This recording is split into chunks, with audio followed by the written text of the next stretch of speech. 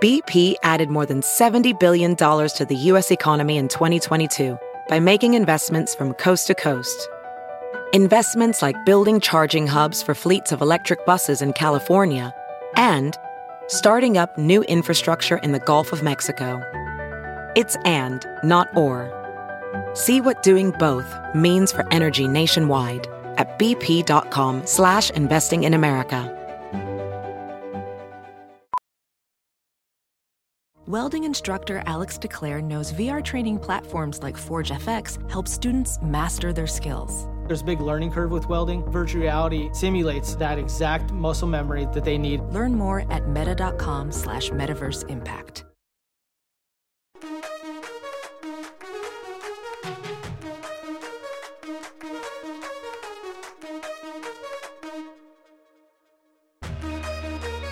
Hello, and this is the China Sports Insider Podcast. My name is Hai Valiant, and I am with Mark Dreyer, coming from Taiwan.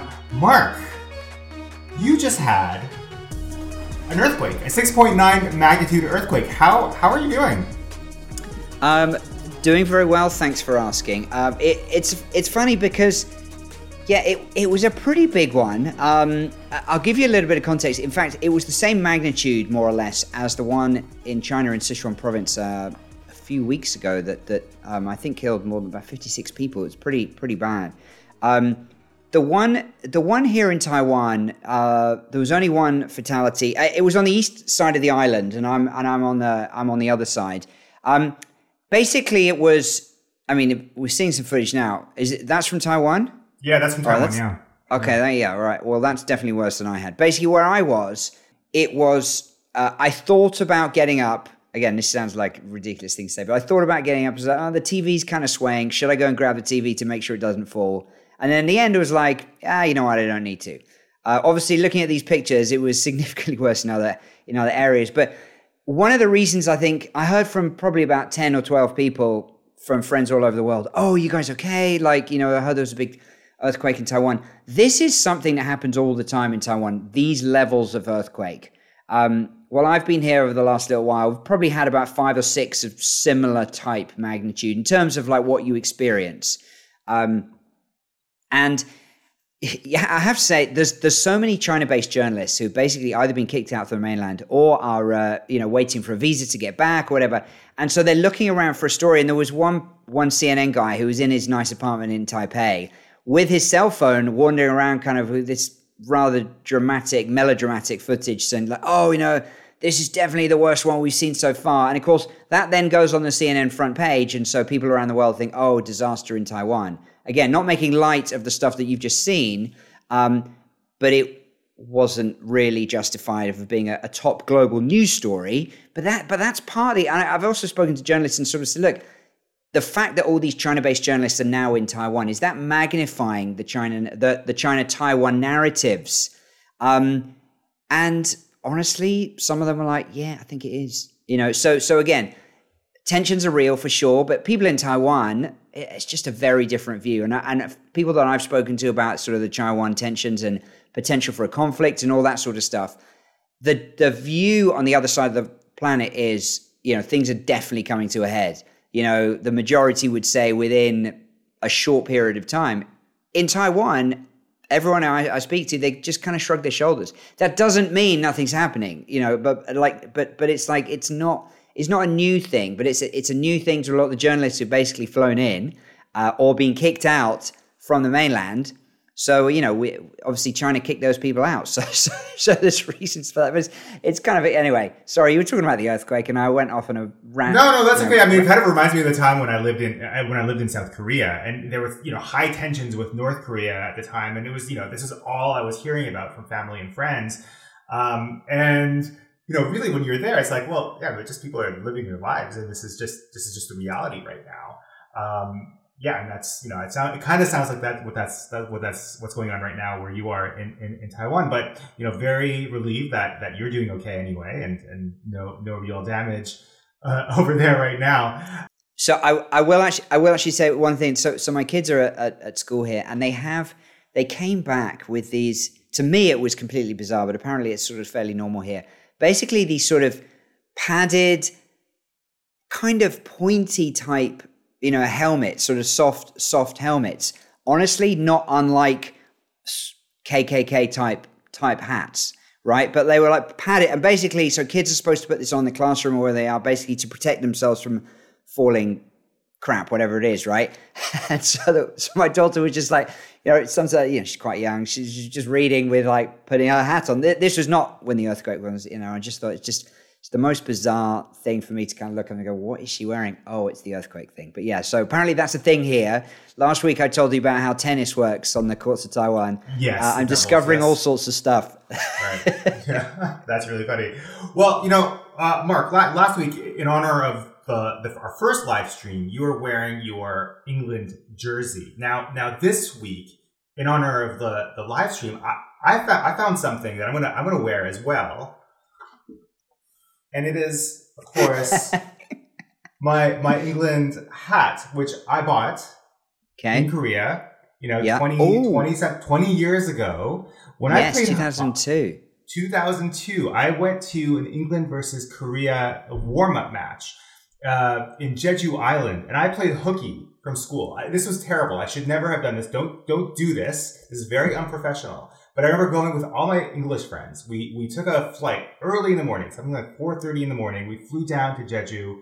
We watched this match, watched Michael Owen score a goal. Very exciting. David Seaman, who was the goalkeeper for England at the time, he waved at us. And that was like a thrill for my friends. I had no idea who he was.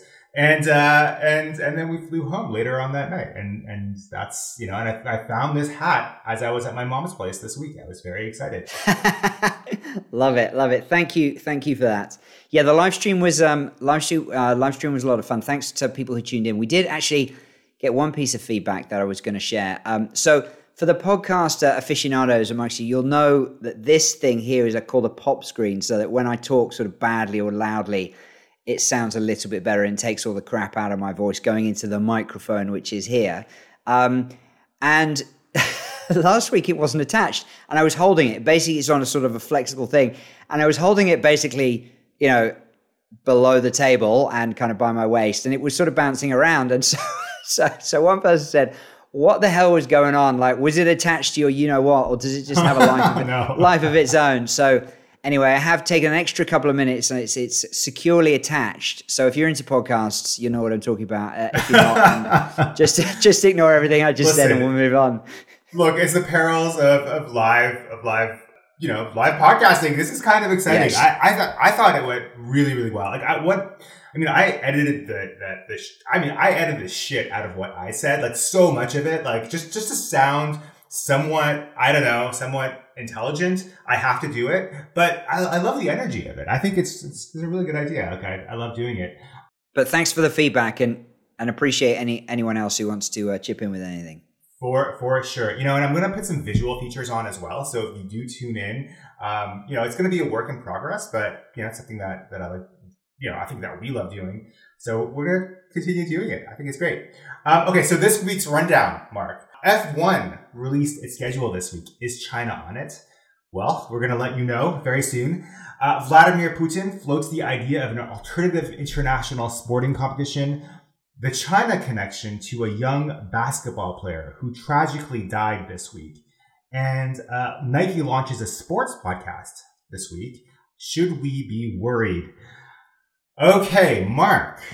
F1 released their schedule for 2023. What jumped out at you? Well, the headlines that came out were, China's back on the calendar.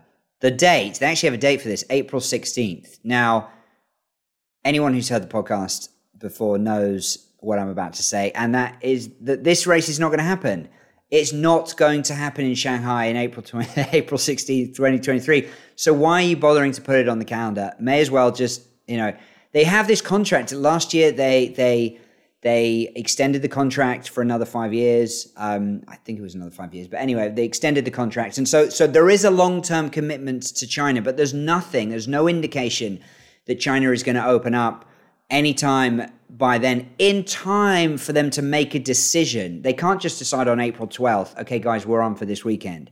F1 has a lot of interest from races, increasing amount of interest these days around the world.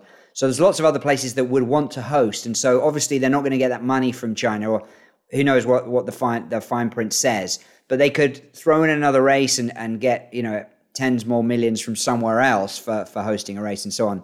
The reason it's not going to happen is because it would have to go in some sort of bubble. Now, we've argued before that actually at the beginning of last year that's really what they should have done this year, because in fact, this very weekend, there's an open slot in the calendar because the Russian Grand Prix was cancelled. What we were saying about 6 months or so ago was, look, do it in a bubble. Do it in a bubble. Fly the teams in. No one has to quarantine. The fans are far enough away from the track that, the risk of infection is basically zero. You're all outdoors anyway. So for me, that was a workable solution. Since then, of course, Shanghai went into a 2-month plus lockdown, so that just completely knocked it out. And we have the big 20th Party Congress coming up in a few weeks, so, there's no risks going to be taken in the weeks before that. But this would be a workable plan. This could be a workable plan, still could be a workable plan for April 16th, 2023. I just don't see it happening because they're just going to say, F1's not going to quarantine. They're not going to have, quarantine. No, of course, definitely not. And just why, let the fans in, have them in the stands, they're miles away. Well, I guess when I heard about this, we've talked about a version of this story about 1 billion times, Mark. Does F1 know something that we don't know? Is the question that I had to ask myself. No, they're hoping. We're all hoping that eventually China's going to open up. It's just the timeline doesn't really work. There's no suggestion that 6 months from now or 7 months from now, I guess April next year, that China will be open enough to hold a Formula One Grand Prix race to the satisfaction of all the parties involved, the drivers, the teams, the mechanics, and the hosting party as well, because the extra costs involved for a bubble, but then you couldn't get any ticket revenue. And I don't see there's any way that they'd allow the fans in. But with Zhou Guanyu, who's had a great season so far, he's got more points. It is his quote home race because he's racing with Alfa Romeo in Monza. He's doing really, really well. There's discussions underway for him to renew his contract for next year. He's only on a 1-year deal, of course, but he has definitely shown he has outperformed his teammate Valtteri Bottas for 4 straight races. This is a dude who's finished second in the Drivers' Championship twice. So, it's okay. Yes, there's some luck there, some DNFs for Bottas, but 4 races in a row, that's not a coincidence. It's no longer a coincidence. The guy he's done a good job. I'm pretty confident he will get another deal for next year. Please just let him race in his hometown race. It could be huge for the sport. It really could be. So no, they don't know anything that we don't know. What I will say, I'm gonna make a bold statement here because you're wearing a hat. If you can get that hat to me, and there is a race in Shanghai on April 16th, 2023, I will do my best to eat it. If you can live with never seeing that hat again, I could live with that, Mark. I could live with it. I will eat your hat. Your hat. If there is a race, and I'm wrong because I keep saying this, and I'm like, blah blah blah. Yeah, he doesn't know anything. But did I mention it's a chocolate hat? I'm pretty confident. Okay. Oh, good. Well, So adding to that, though, Mark, adding to that chaos, though, and then I'm going just as well we're not live. Yeah. Sorry, carry on. Sorry, but adding to that and I'm going to get a little bit serious. There was that. This last week there was that tragic bus crash in Guiyang that killed 27 people, and I'm sure a lot of listeners already know what happened, Mark. But a bus taking around 50 people to a quarantine facility crashed and killed 27. People this week, and just it's just one of those things it's a reminder of where China is right now. And there was this picture that went viral right afterward of the bus being disinfected by a worker. China is still in full on zero COVID mode. And you're right. There's been, just on that for a moment, there's been a number of stories, and the narrative is kind of along the lines of, the Chinese public's reaction has been, all of us are on that bus. The driver is asleep at the wheel. It doesn't take too many brain cells to sort of join the dots there.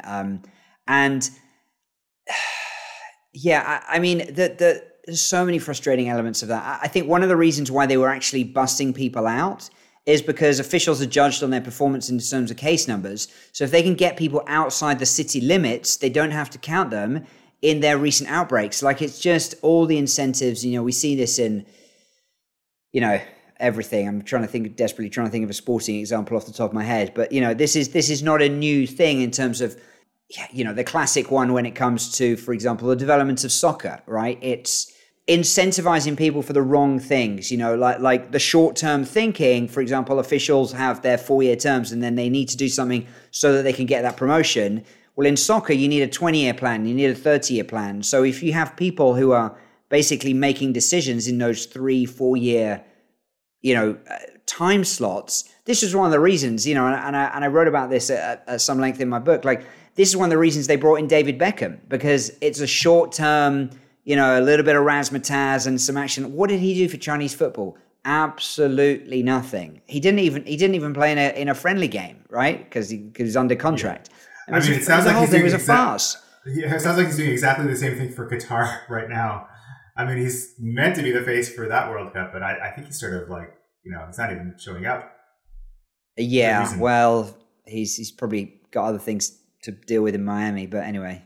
Although he did, I don't know if you saw this. Speaking of Sir David, since you mentioned, and you're wearing your England hat, Haig, I feel duty bound to say that David, Golden Balls himself, lined up, queued with the best of British to pay his respects to the Queen. And it was actually, you know what? You could argue that it was a bit of a cliche move, but he lined up, he joined the queue at 2 a.m. one morning and didn't get in until 3 p.m. the next day. He was in the queue for 13 hours. And he just said, he played for England more than 100 times, captain for a long time as well. And he said, every time, and honestly, I have to say, God Save the Queen, or King as it is now, it's not the greatest anthem. But for a sporting occasion, there is that moment where the anthems are playing, and it doesn't matter if your anthem's bad. It's like it's the momentous occasion. You're at a World Cup game, like, the hairs certainly on the back of my neck stand up, even though the anthem itself isn't a great one. And he was just like, it really meant something every time we sung that song, and I just had to pay my respects. And I thought, you know what, David? Yeah, you're all right. You're all right. So David Beckham spent 13 hours in the queue. Is that the first time he'd be accused of time wasting? Not bad. I'll let that one pass, Haig. That was one of your better ones. Ones. He wasn't probably known for that. I'm sure he wasn't known for it, but it's a good soccer player joke. All right, let's move on.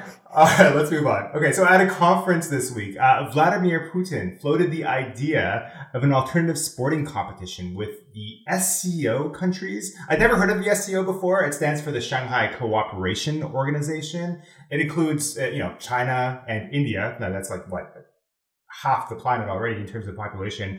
And I guess this would rival the Olympics. There's no real details on offer, but I guess from the Russian point of view, this makes sense. Like, what would this even look like, Mark?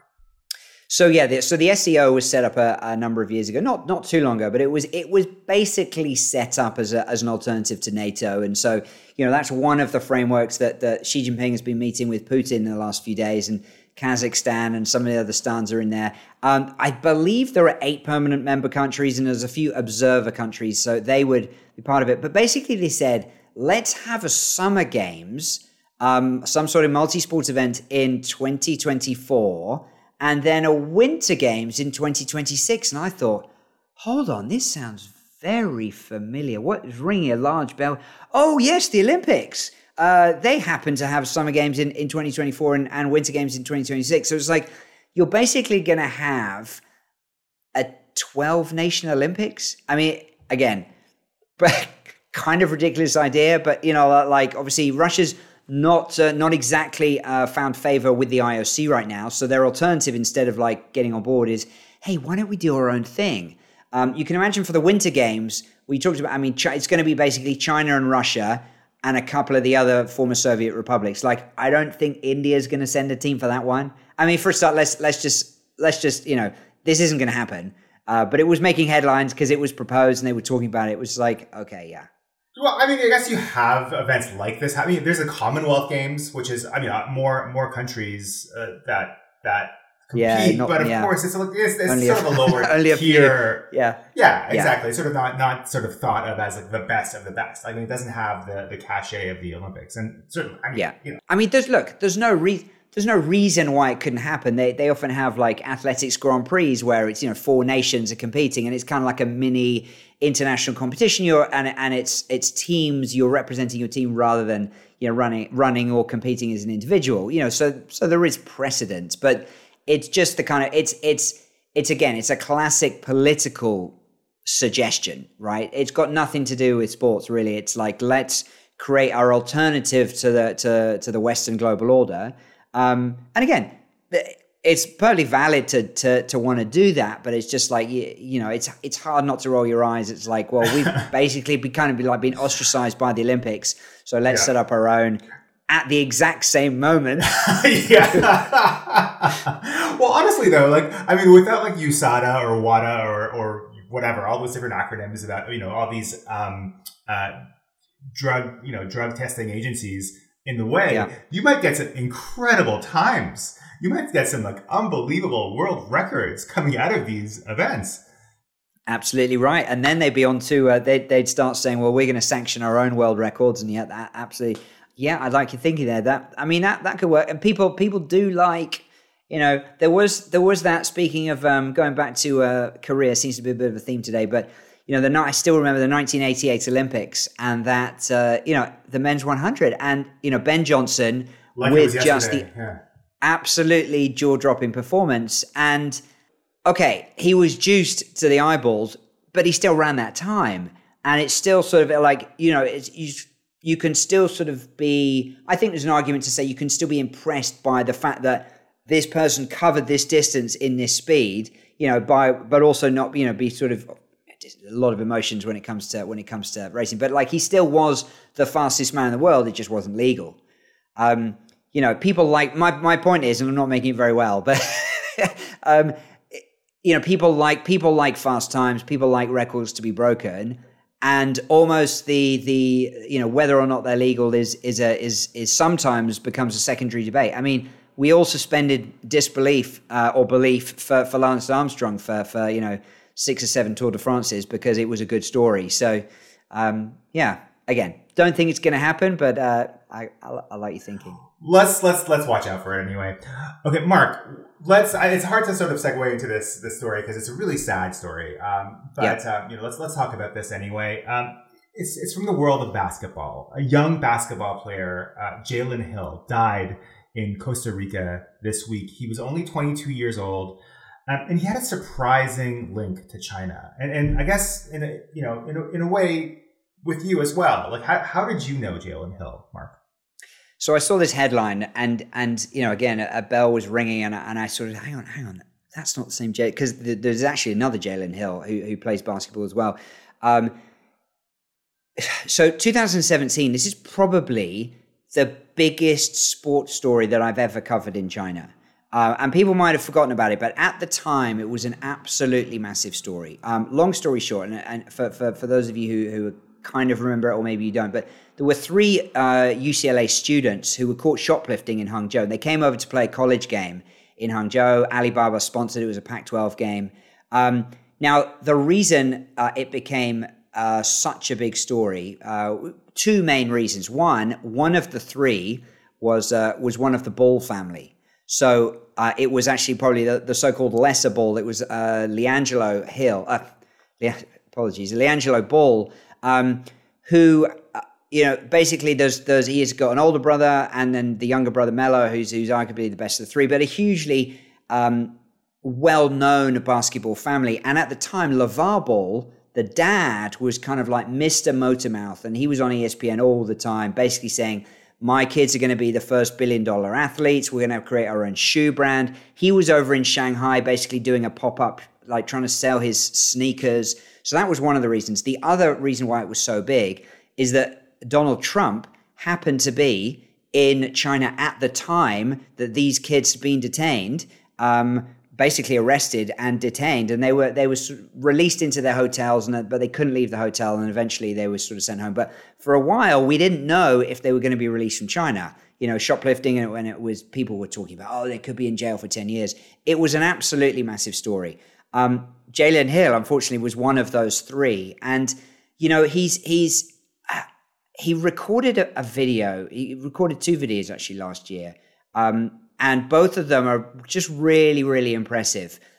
He had a lot of struggles with mental health and anxiety and depression. And he left the team and said, you know what, I didn't need this. It was dragging me down. I wasn't performing up to what everyone thought I should be doing. And, it wasn't making him happy. And he sort of, he just realized that he needed some time off the kind of the treadmill of trying to get into the NBA. He's like a wannabe, like so many other kids are, and very, very few people actually make it into the top. And then there was another one just about a year or so ago, September last year. And he starts it was on his Instagram channel. He starts off and he basically just sort of shakes his head and said, man, 5 years ago I was arrested, in China. It was just absolutely crazy. And talks about that, and just talked about how his life kind of went off the rails a little bit after that incident, but that he was in a much better place. And it was really inspiring, his words, just to kind of hear him, to see him in a much better place, and to see that his decision to quit basketball had been the best one for him, and that he'd put himself first. And mental health is a topic that it's difficult to talk about. But it's got a lot more attention recently. And anyway, I would just encourage people to go look up that link on Instagram, because I was sort of like, I was just kind of impressed, and it's just desperately sad that, we don't know what happened. Again, I'm not going to speculate on the only thing we know is that his family said he went missing in Costa Rica, and then they confirmed that he passed away. So we don't know anything more than that. So it's very possible it's completely unconnected to any of the struggles that he's had. But it was just sort of a separate story, and that link to China. But yeah, it was a crazy time. Yes, it sounds like it. When you told me about what happened, Mark, I watched a little bit of an interview that Jalen Hill gave last year to somebody, to Ania Jones of the Ania Jones YouTube show. It was really an impressive guy, very very, very young. But seemed very in tune with who he was and what his feelings were, and just sort of at peace with the decisions that he'd made to let basketball go and move on with the rest of his life. So it's extremely sad. I feel absolutely terrible for his family, of course. And I don't know what else to say about that. And again, an awkward transition to the next story, but I think we should move on. Our last story. We don't really do a lot of media criticism or media stories here, but Nike is getting in on the podcasting bandwagon in China. What is it, Mark? No, the Nike China Sports Insider podcast. Yeah. It's not called the Nike China. No, it's not. That's not what it's called. It's a new sports podcast in China. It's called Nei Ting. There's 3 episodes so far. It's in Chinese for the Chinese market. And clearly, Mark, there's something there. I mean, for this is pretty niche. Obviously, we don't do game summaries, and clearly because you and I, this is an English language podcast, so we're not going to talk to. There's a lot of athletes that we can't sort of reach in China, but I think this is interesting. I think this is actually kind of great. One thing that I learned, when I was researching this, is that there's over 100 million podcast listeners in China right now, Mark. 100 million. That's crazy. And I think it's interesting that Nike is doing it. I think most of them are probably tuning into the live stream as we speak. Oh my God! Yeah, look at those numbers. I can't confirm the rumors that we were unable to agree terms with Nike to buy the show, and so they had to spin off their own one. But no, look, it's great. Clearly, it shows there's interest in, despite the frustrations that we have had over the past few months, we'll continue to have. There is interest in this market. It will continue to be probably the most interesting market in global sports in the next, I don't know, 10 to 20 years, I can't see how it wouldn't be, because it's just still unknown. It's only going to become more challenging, I think, with the way things have gone in China. But you know, people still love sports here, and once they get back to normal and you know, move past COVID to some degree, you know, sports still ticks a lot of boxes for China. You know, you know, from a purely economic perspective, you know, it drives domestic consumption. You've got a healthier population. You cut down massively on, you know, healthcare infrastructure. It's really as simple as like, you don't need as many hospitals if your population is healthier. You know, and when China is doing this urban planning, and again, I'm not an expert on this stuff, but like, these are some of the things that they're looking at. Like, when we have this new metropolis, how many hospitals do we need? Well, how healthy is the population? What are we going to have? What are the, you know, all these different factors. So again, economics, it just ticks a lot of boxes. And from a political point of view, if you have, you know, national glory, Olympics is the obvious one. Football, they've never really managed it, but you know, there'll be another wave of football where China tries to get back up somewhere near the top, we hope, at some stage. Well, I guess, I'm just interested in the fact that like it's Nike doing this. I mean, so there's this commerce aspect to it, right? So I'm just wondering, like, how controversial will they actually want to get? Like, they don't want to get like H&M'd, right? Like, they don't want to get like, you know, they don't want, it's a risk is what I'm saying. I don't see it as a risk, because it's just, you know, they're not going to be talking about any of the controversial stories that, you know, like obviously it will be a lot of soft stuff, but they'll have access to all the athletes that they have. And they'll be able to get kind of that insight, almost to a sort of more of a, I mean, they can go, we'll wait to see kind of where they go with it. But in terms of like, they can kind of get that celebrity access and have those hidden stories. Now, it's not going to be anything remotely like this podcast, for example, in terms of the issues that they're discussing, but that's not what they want to do. But I think they definitely are, you know, it's the way things are going globally in terms of the brands and the teams bypass the media and they just do it themselves. You know, Manchester United don't need to call people to a press conference to announce a new signing. They can interview, you know, just lob some softball questions at the player and the manager and put it out on their social media channels, and then everyone reports it because there's nothing else. Like, it's job done.